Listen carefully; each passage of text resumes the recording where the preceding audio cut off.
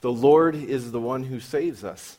And as we read there, he continues to keep us, his steadfast love. And just good to be together this morning again. Good to be able to worship the Lord. I see you guys all looking up there. You're trying to read ahead, trying to figure out what direction we're going in this morning. A little bit of a change in direction, but let's just continue to worship the Lord as we've been doing.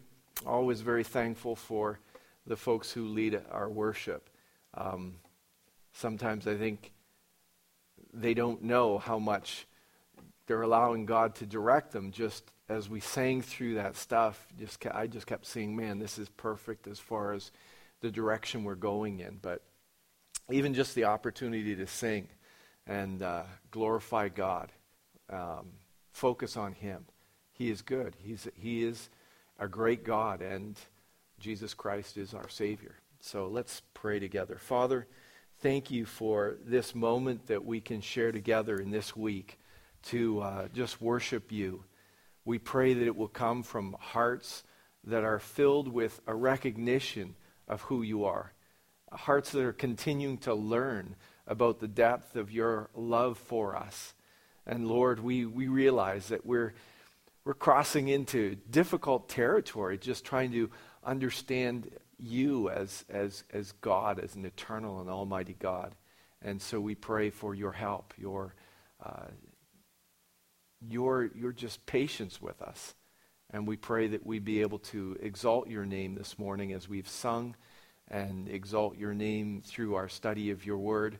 And Lord, as we come to this all-important time of the year for us, this period of time we call Easter, we pray that we would even more so be able to understand how you have expressed your love to us, how you made a covenant with us through the blood of your Son. And so, Lord, just lead us now as we are here together as a congregation, and may we collectively be able to honor your name even in this time of study. We pray this in your Son's name, our Savior, Jesus Christ. Amen. So just for a little bit of a review, because I think reviews are important, we're going to think about last week. We learned that when we understand who is in charge, everything makes sense. Do you remember that part? God is the authority. It's not that everything is easy, but everything becomes simple. It makes sense. Who is in authority, what the ethic is, what is right and wrong, and what our approach is to life. We ask those three questions. Who do you fear? What is right and wrong? And how should we live? And we saw the truth of all of this displayed in a role reversal between two men, Abraham and Abimelech. Remember that? And I say it was a role reversal because the man who God had chosen, the man who had a relationship with God, Abraham, he messed up. He was fearing man, not God. He was afraid of the people around him. And because of that, remember, he started telling half-truths, lying. And he sort of expressed, this is how, we're scheming to sort of get along, me and my wife. We've decided we're going to tell this lie in order to survive. And you say, that's messed. And we realize it's not us as people we're so great and we've got things all figured out.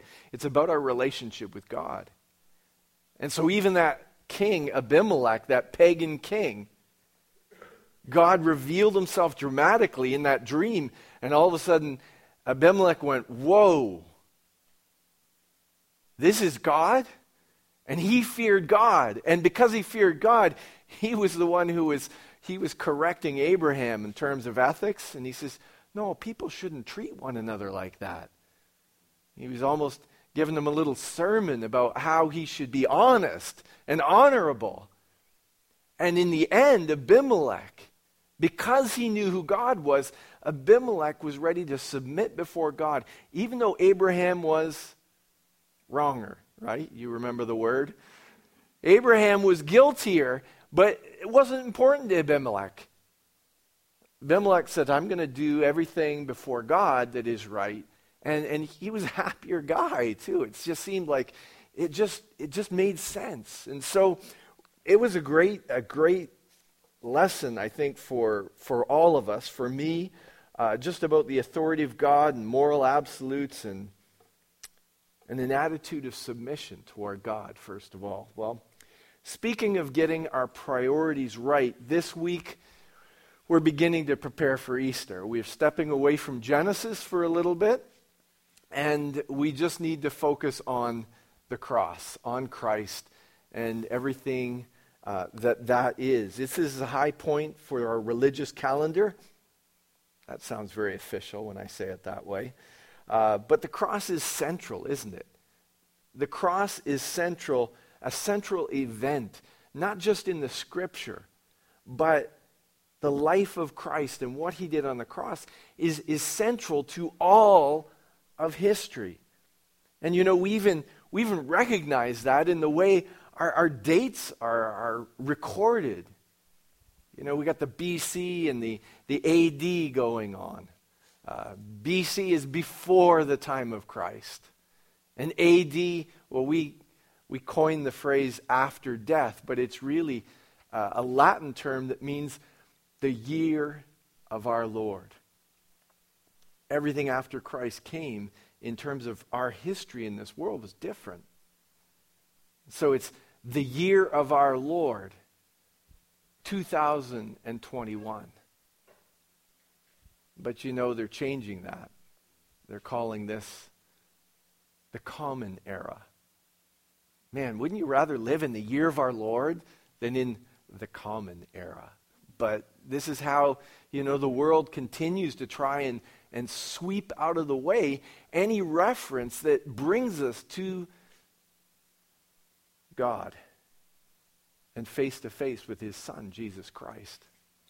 And so we want to focus on Jesus Christ. We, above all others, we need to have a recognition, a proper understanding, a proper focus on him. And that's what we're going to be doing starting just maybe a week early. But, I always find it difficult to preach on Easter because it's hard enough to preach at any time. Because when you start to preach on a theme or a topic or a subject, there's so many different directions that you can go in. You start to look at a theme in one part of Scripture, and all of a sudden your mind makes connections, or you think of passages, or the Google search takes you in a direction that says, oh, what about this Scripture? What about this Scripture? And so really a preacher's job, it's hard because you're trying to limit yourself to just what God wants you to say on that day. And maybe you're saying, Steve, you need to work harder at limiting yourself and not saying too much. But this is what happens, and especially when you talk about the cross of Christ. Because that every passage we touch on somehow can lead us to the cross of Jesus Christ. And so there's this great interconnection. So if you start with the cross of Jesus Christ, where do you stop? I mean, you can go in so many different directions. There's this enormous amount of possibilities, this infinite trail. And you could start in any place. And so as I come to this time of the year, I sort of go, whoa, where do we go? Where should we go? And as I prayed about this, I trust I was led by the Lord for a direction in our study this week. And as you see, I came to 1 Corinthians 2:2, where Paul limits himself. Paul says, this is what it's all about. This is the direction we need to go in. This is where we need to focus. And it's still too big, but he says in 1 Corinthians 2:2, for I decided to know nothing among you except Jesus Christ and him crucified. Do as I start to read that and just sort of meditate on it a little bit, it was kind of funny because I thought, well, this sounds familiar. This statement that Paul is making, it kind of sounds familiar. It follows a flow that I've seen before, I've heard before outside of the Scripture. And we're all familiar with what they say when they're swearing somebody in as a witness in court. Not because we've been there, probably, because of TV shows and movies, and, we've heard that. And you know what they say? They say, raise your right hand. I think it's your right hand. Put the left hand on the Bible. And then they say, do you promise what? To tell the truth. You guys haven't been to court, have you? None of you have been witnesses? Or you just don't watch TV? Help me out here. Do you promise to tell the truth? The whole truth. This is what Paul's saying here. Well, there you go. This guy's been to the court. No, this is it. This is what Paul is saying in this case. He's saying, but he does it in a little different order, but he says, I'm going to talk about the truth, Jesus Christ, the whole truth, the crucifixion part, the nasty part, the part that the people don't want to look at, they don't want to talk about, and he says, I'm not going to talk about anything else.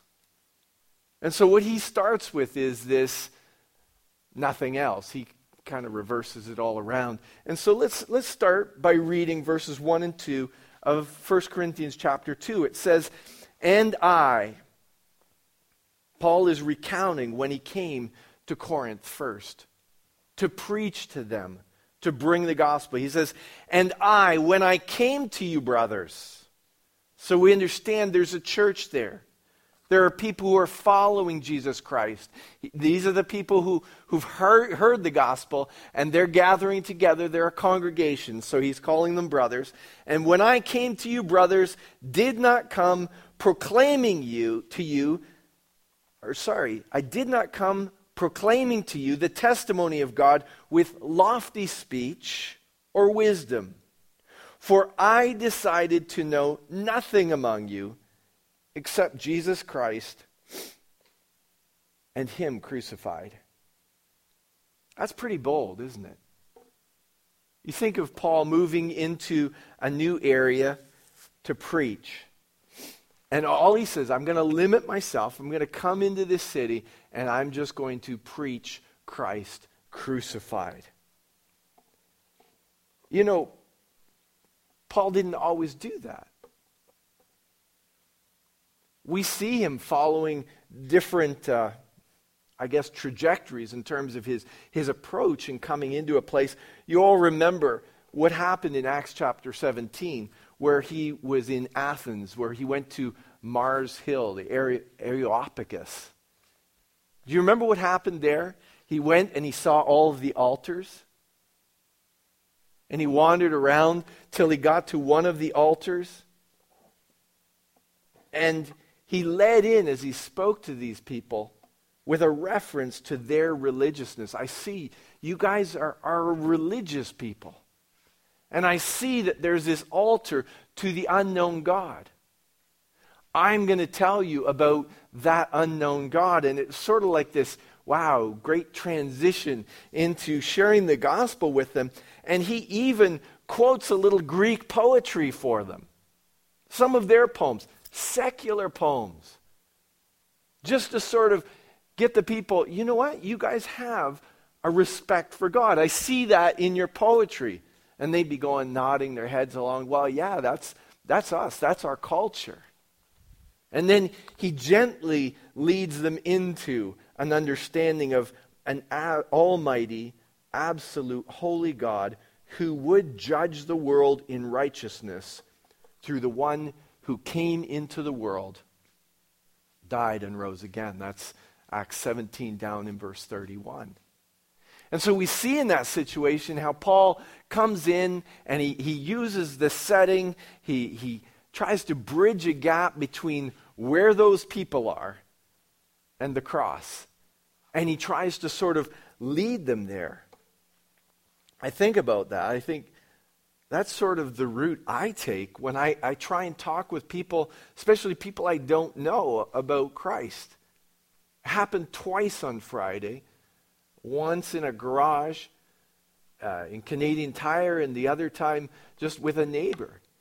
And you start to ask people questions like, oh, so where do you go to church? Do you go to church? And you hope that, in bringing that up, you'll get a sense of where they're at, the way they think, and then be able to bring them to Christ. And I think, yeah, it's a plausible route. But sometimes you get sidetracked along the way. Sometimes they shut a door and you're not able to get to the truth. Sometimes I probably just don't do a good enough job of taking them to where we should be going in the conversation. But Paul doesn't take any chances when it comes to the Corinthian people when he came into that city. He doesn't even try and dress up, he says, I didn't try and dress up the message with any sort of eloquence. I mean, that's sometimes, what people do is they think if I can talk with flowery, pleasing speech or can impress people with my wisdom, my eloquence. I remember one time, a couple of years ago, I was preaching at a church in Toronto. I'd never been there before. Have not been back and probably will never end up being back there. But I preached, and after the service, this woman came up to me and she says, you have an excellent preaching voice. I sort of didn't know how to take that. What does that mean? But, in case you think I get too proud, that was the same woman who, when she thought I should have been wrapping up the message, tapped her watch and looked at me. So, I mean, there's no pride in that. But sometimes it's eloquence. Sometimes that's what people are looking for. They're looking for, someone who can speak well. And sometimes I think preachers can get caught up in that. How am I going to say this in a great way, in a way that people will appreciate what I'm saying or how I'm saying it? But not Paul. In Corinth, he says, before I lose their attention, before their attention span runs out, I'm going to go straight to Jesus Christ. Straight to the gospel, straight to Christ being crucified. And I think, well, maybe it was because Corinth was such a mess. We understand a bit about the culture of that time. They were a kind of a transition town, people traveling through, transporting products, a lot of things being bought and sold. We know it was a mess. How things can be in those sort of areas where people are just traveling through, or a lot of people are traveling through.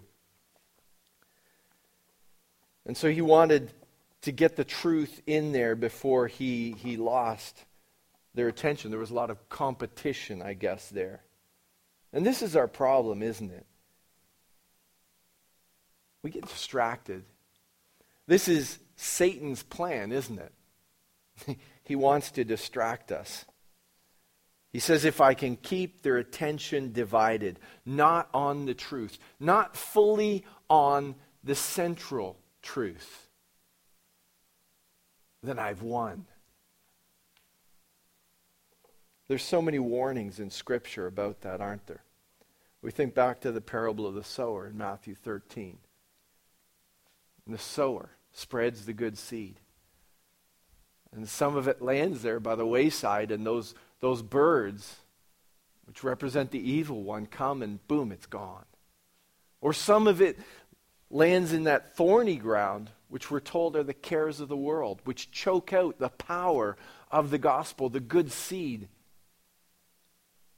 Because of distraction, because we're thinking about other things. The cares of the world, the deceitfulness of riches, they choke it out. It becomes unfruitful, we read. We know there are distractions. Matthew 6:24 talks, well, Jesus says you cannot serve God and money. You'll love one and you'll hate the other. John tells us in his first letter, love not the world, neither the things that are in the world. And Jesus says in Matthew 16, if anyone would come after me, let him deny himself and take up his cross and follow me. Deny ourselves, lay down our lives. That part of us that is naturally connected to this world, that is concerned, first of all, with all that happens in this world that affects us. And Christ says to the one who has everything, all his needs are taken care of. Remember the rich young ruler? What's he tell him? Go. Sell everything. Get rid of the distraction. It's become too big a distraction. Go sell everything. Come and follow me. Get focused on me, Jesus says. What about those who don't have everything? You know, we would think we fit in that category. You know the parables that Jesus told about the man who sees that incredible treasure in the field? Go sell all that you have. Buy the field. Or what about the pearl of great price? Same thing. Sell out on everything for that which is of incredible, infinite value. We need to readjust our thinking, don't we? When it comes to what it is that we value. What it is that is all important. That has a value that is above everything else. It's transcendent in priority. Leagues above anything else. That thing that has value, absolute value, on into eternity. You say, well, hey, we're part of the church here. Why are you saying this to us? Because we, too, have problems with distractions. We can get off track, and I'm not talking necessarily about illicit distractions, things that we would say, oh, that's horrible, that's sin. Sometimes they're good things, good responsibilities, but they take priority in our thinking, priority above Jesus Christ. And they will take priority above Jesus Christ naturally if we don't think about how Christ should be first. If we don't take that time on a daily basis to bring our attention back to who he is and what that means. And that's what Paul says to these people. I decided not to know anything among you except Jesus Christ. None of the other distractions. You know, I was brought back to this and just thinking about it this morning. I heard a clip. Some of you know, maybe all of you know, about that guy named Jordan Peterson, right? Guy who has been, building a philosophy of life using the scriptures. I mean, he goes back to the scriptural narrative, especially Old Testament stories, and he uses their wisdom. And we've sort of been praying for him, praying that God would get a hold of his life because he seems so close. But when he's challenged, when he's asked, are you a Christian? He always says, no, I can't say that I'm a Christian. Well, there's a little piece of an interview came out just in the last in the last few weeks where someone's talking to him about Jesus Christ. And he's talking about it, and he's not sure he can get beyond, he says, there was a historical figure, but maybe this is a myth. But then he says, everything seems to come together, and he starts to weep. And he talks about how Jesus Christ has made a difference in his life. Now, I'm not saying he has come to the place where he's ready to profess belief in Christ as his Savior. But he understands. He says there are all these other mythical figures who apparently died and rose again. He's talking about it. He's talking about the resurrection. But he's saying there's something more. Jesus Christ was a historical figure. And he's not sure he's ready to say that he actually died and rose again. But he is saying that Christ has impacted his life in some way. And he says this. He says, I don't know what would happen to someone if they really believed that. I don't know what would happen if somebody really believed that Jesus Christ was really their Savior, that he came into the world, that he died and he rose again.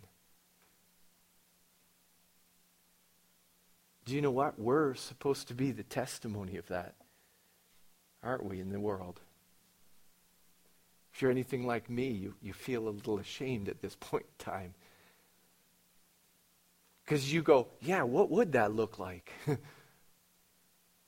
Man, we should be taking more time to focus on this. Really focus.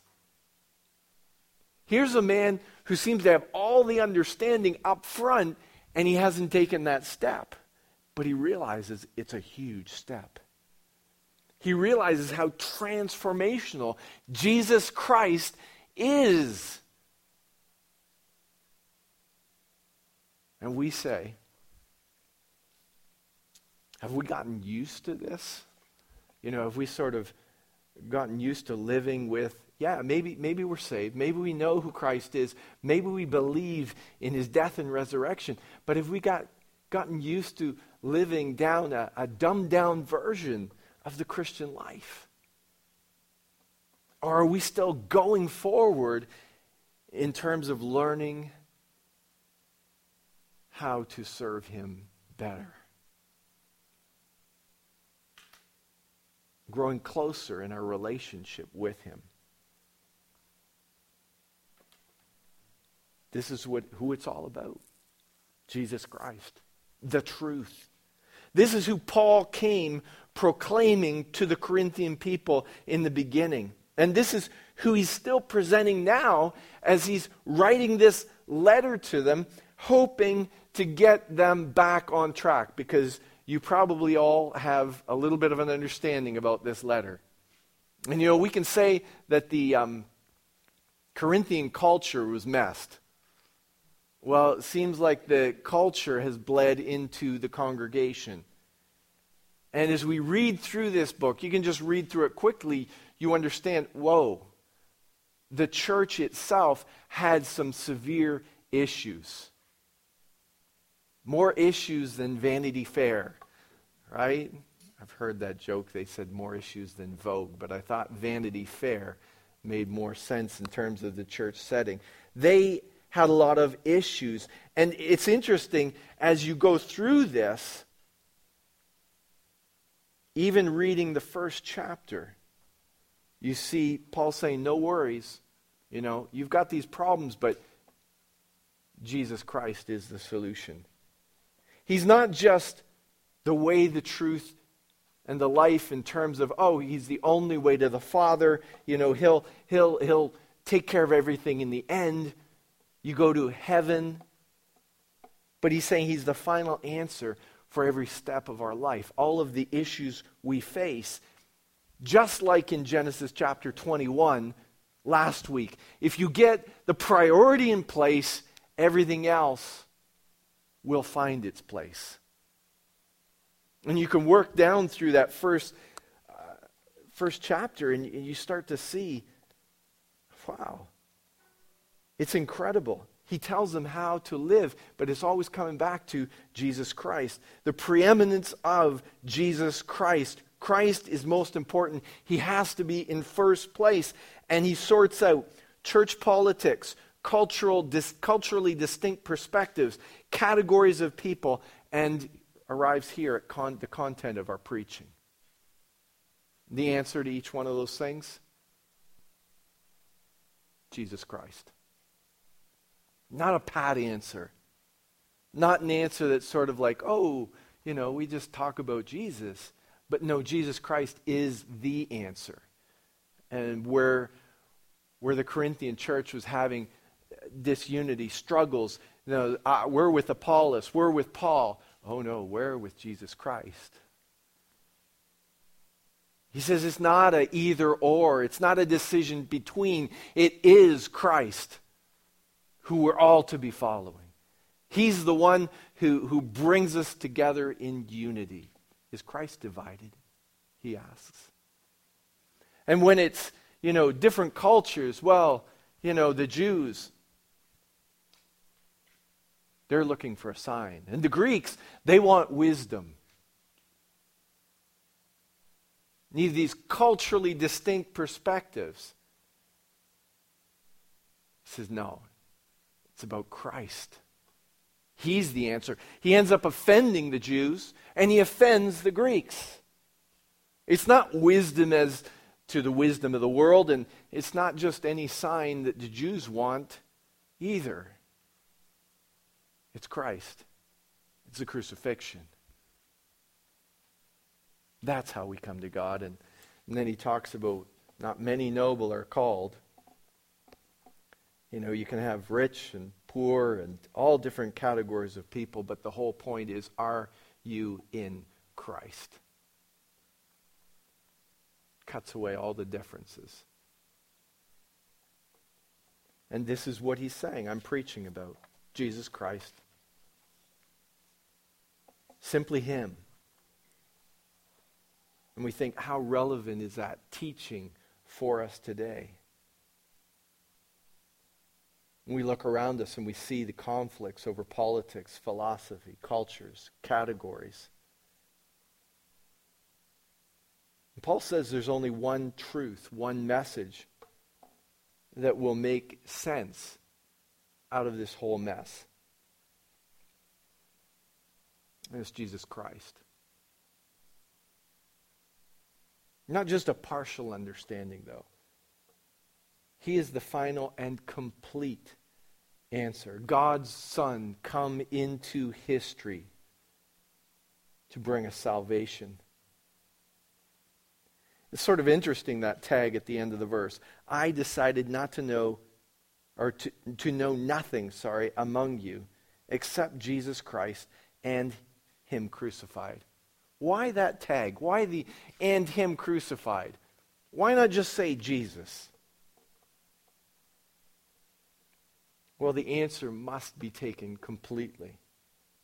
Anyone can accept a Jesus who's a great teacher, who presents a wonderful philosophy of life, who went about doing good, miracles of restoration in people's lives. Everyone wants a piece of that action, don't we? A Jesus who's busy fixing our problems and helping this world to be a nicer place. But when we read the whole story, we come to the crucifixion. And we have to come to terms with this fact, that if Jesus was just coming to make this world a nicer place, to fix all our problems, he failed. Or we have to think his purpose was much different. much different than the one that's so acceptable to our mind that he was trying to make everything better and nicer. He didn't just come to fix the world. He did not come to fix our problems. He came to fix us. And when we think of a crucifixion, of Christ going to the cross, of his sacrifice, we're brought face to face with that fact. And that's not something that's comfortable, that's nice for any of us, is it? You're wrong. You need fixing. But that's essentially what we come to. We either have to take the death, burial, and resurrection of Christ and say it was a myth, or we have to try and figure out what it means. Not just to the world, not just to us personally over the span of our lives, but what it means to us, for us, on a daily basis. It's not just, oh yeah, everything's done. Theologically it is. It is finished on the cross, yes. But practically, Christ is here to fix you today. He's here to fix me today, to get me back on track, and it's only in relationship with the crucified Christ that I can ever hope to do anything of value in this day. And we struggle with that, don't we? But it's not a struggle of getting up and saying, what would Jesus do today? And I'm going to try and do it. No, it's coming face to face with the crucified and risen Lord. First thing. First thing, and I know you say, some of you say, mine's not clear in the morning. That's the type of person you are. But I mean, there has to be some sort of priority set in terms of our relationship with Christ. Everything has to start with him. And I feel like I'm a weak enough person that if I don't start with him at the beginning of the day, there's never any hope of me getting back to him.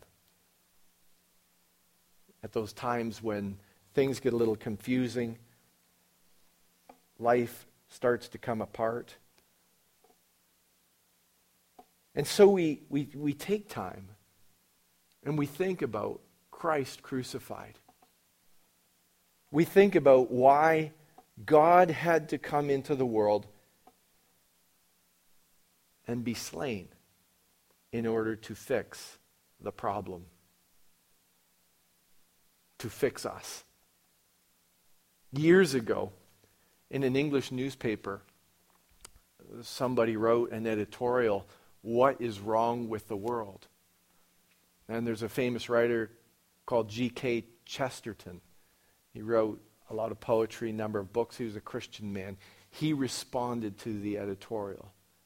And he wrote back, "Dear sir, I am G.K. Chesterton." And you think about that. Do we understand? And this is what we come face to face with when we look at the cross, that we are the problem. And that Jesus Christ, who died, who was buried, who rose again, is the answer. 2 Corinthians 5:21. You can see it on the screen up there in front of you. I think it's still up there. God made him who had no sin to be sin for us, so that in him we might become the righteousness of God. I've got it in the NIV, not because I prefer that translation, but because when you take that verse out of context, It doesn't actually say God at the first of it. It says he made him. It just makes it a little more clear. But I'd like us to focus on this verse for the next couple of weeks. Not in the preaching, but in our own lives. I know I've never asked you to do this before, but how are your memorization skills? They're nowhere, right? But you can memorize. We all can. Sometimes it takes us a little longer. And don't think that, oh, Steve has it easy. He's a good memorizer, because most of the stuff I've got up here was captured when I was a little kid. And nowadays it just seems to slip out the other ear or something like that. But think about that. I want us to focus on this verse, and I'd like us to take time to memorize it. Not simply for the sake of saying, I've got a verse memorized, but because when we do that, hopefully we'll meditate a little more on the truth of what it's saying. God made him who had no sin to be sin for us, so that in him we might become the righteousness of God. This is the whole truth. It's not just a candy-coated half-truth about Jesus. This is the whole truth. The identity of Jesus Christ is foundational. His atonement is an imperative. His resurrection is essential. And we must believe these things. Believe in our heart and confess with our mouths, as Paul says in Romans 10:9. An inward acknowledgement that results in outward action. Real belief. Not one of us practically has come to the place where we can say, hey, I'm living that out perfectly in my life. We're all still in process in terms of capturing that idea, knowing our Savior, and living our life as a reflection of that relationship. You and I, we're all struggling with it. But we're not going to go forward with it unless we are spending time thinking about it, thinking with him about it. And so this verse might help us understand more completely this truth. And it might result in a more complete transformation, born out of a work that God initiated in your life and that God wants to complete. God will complete it.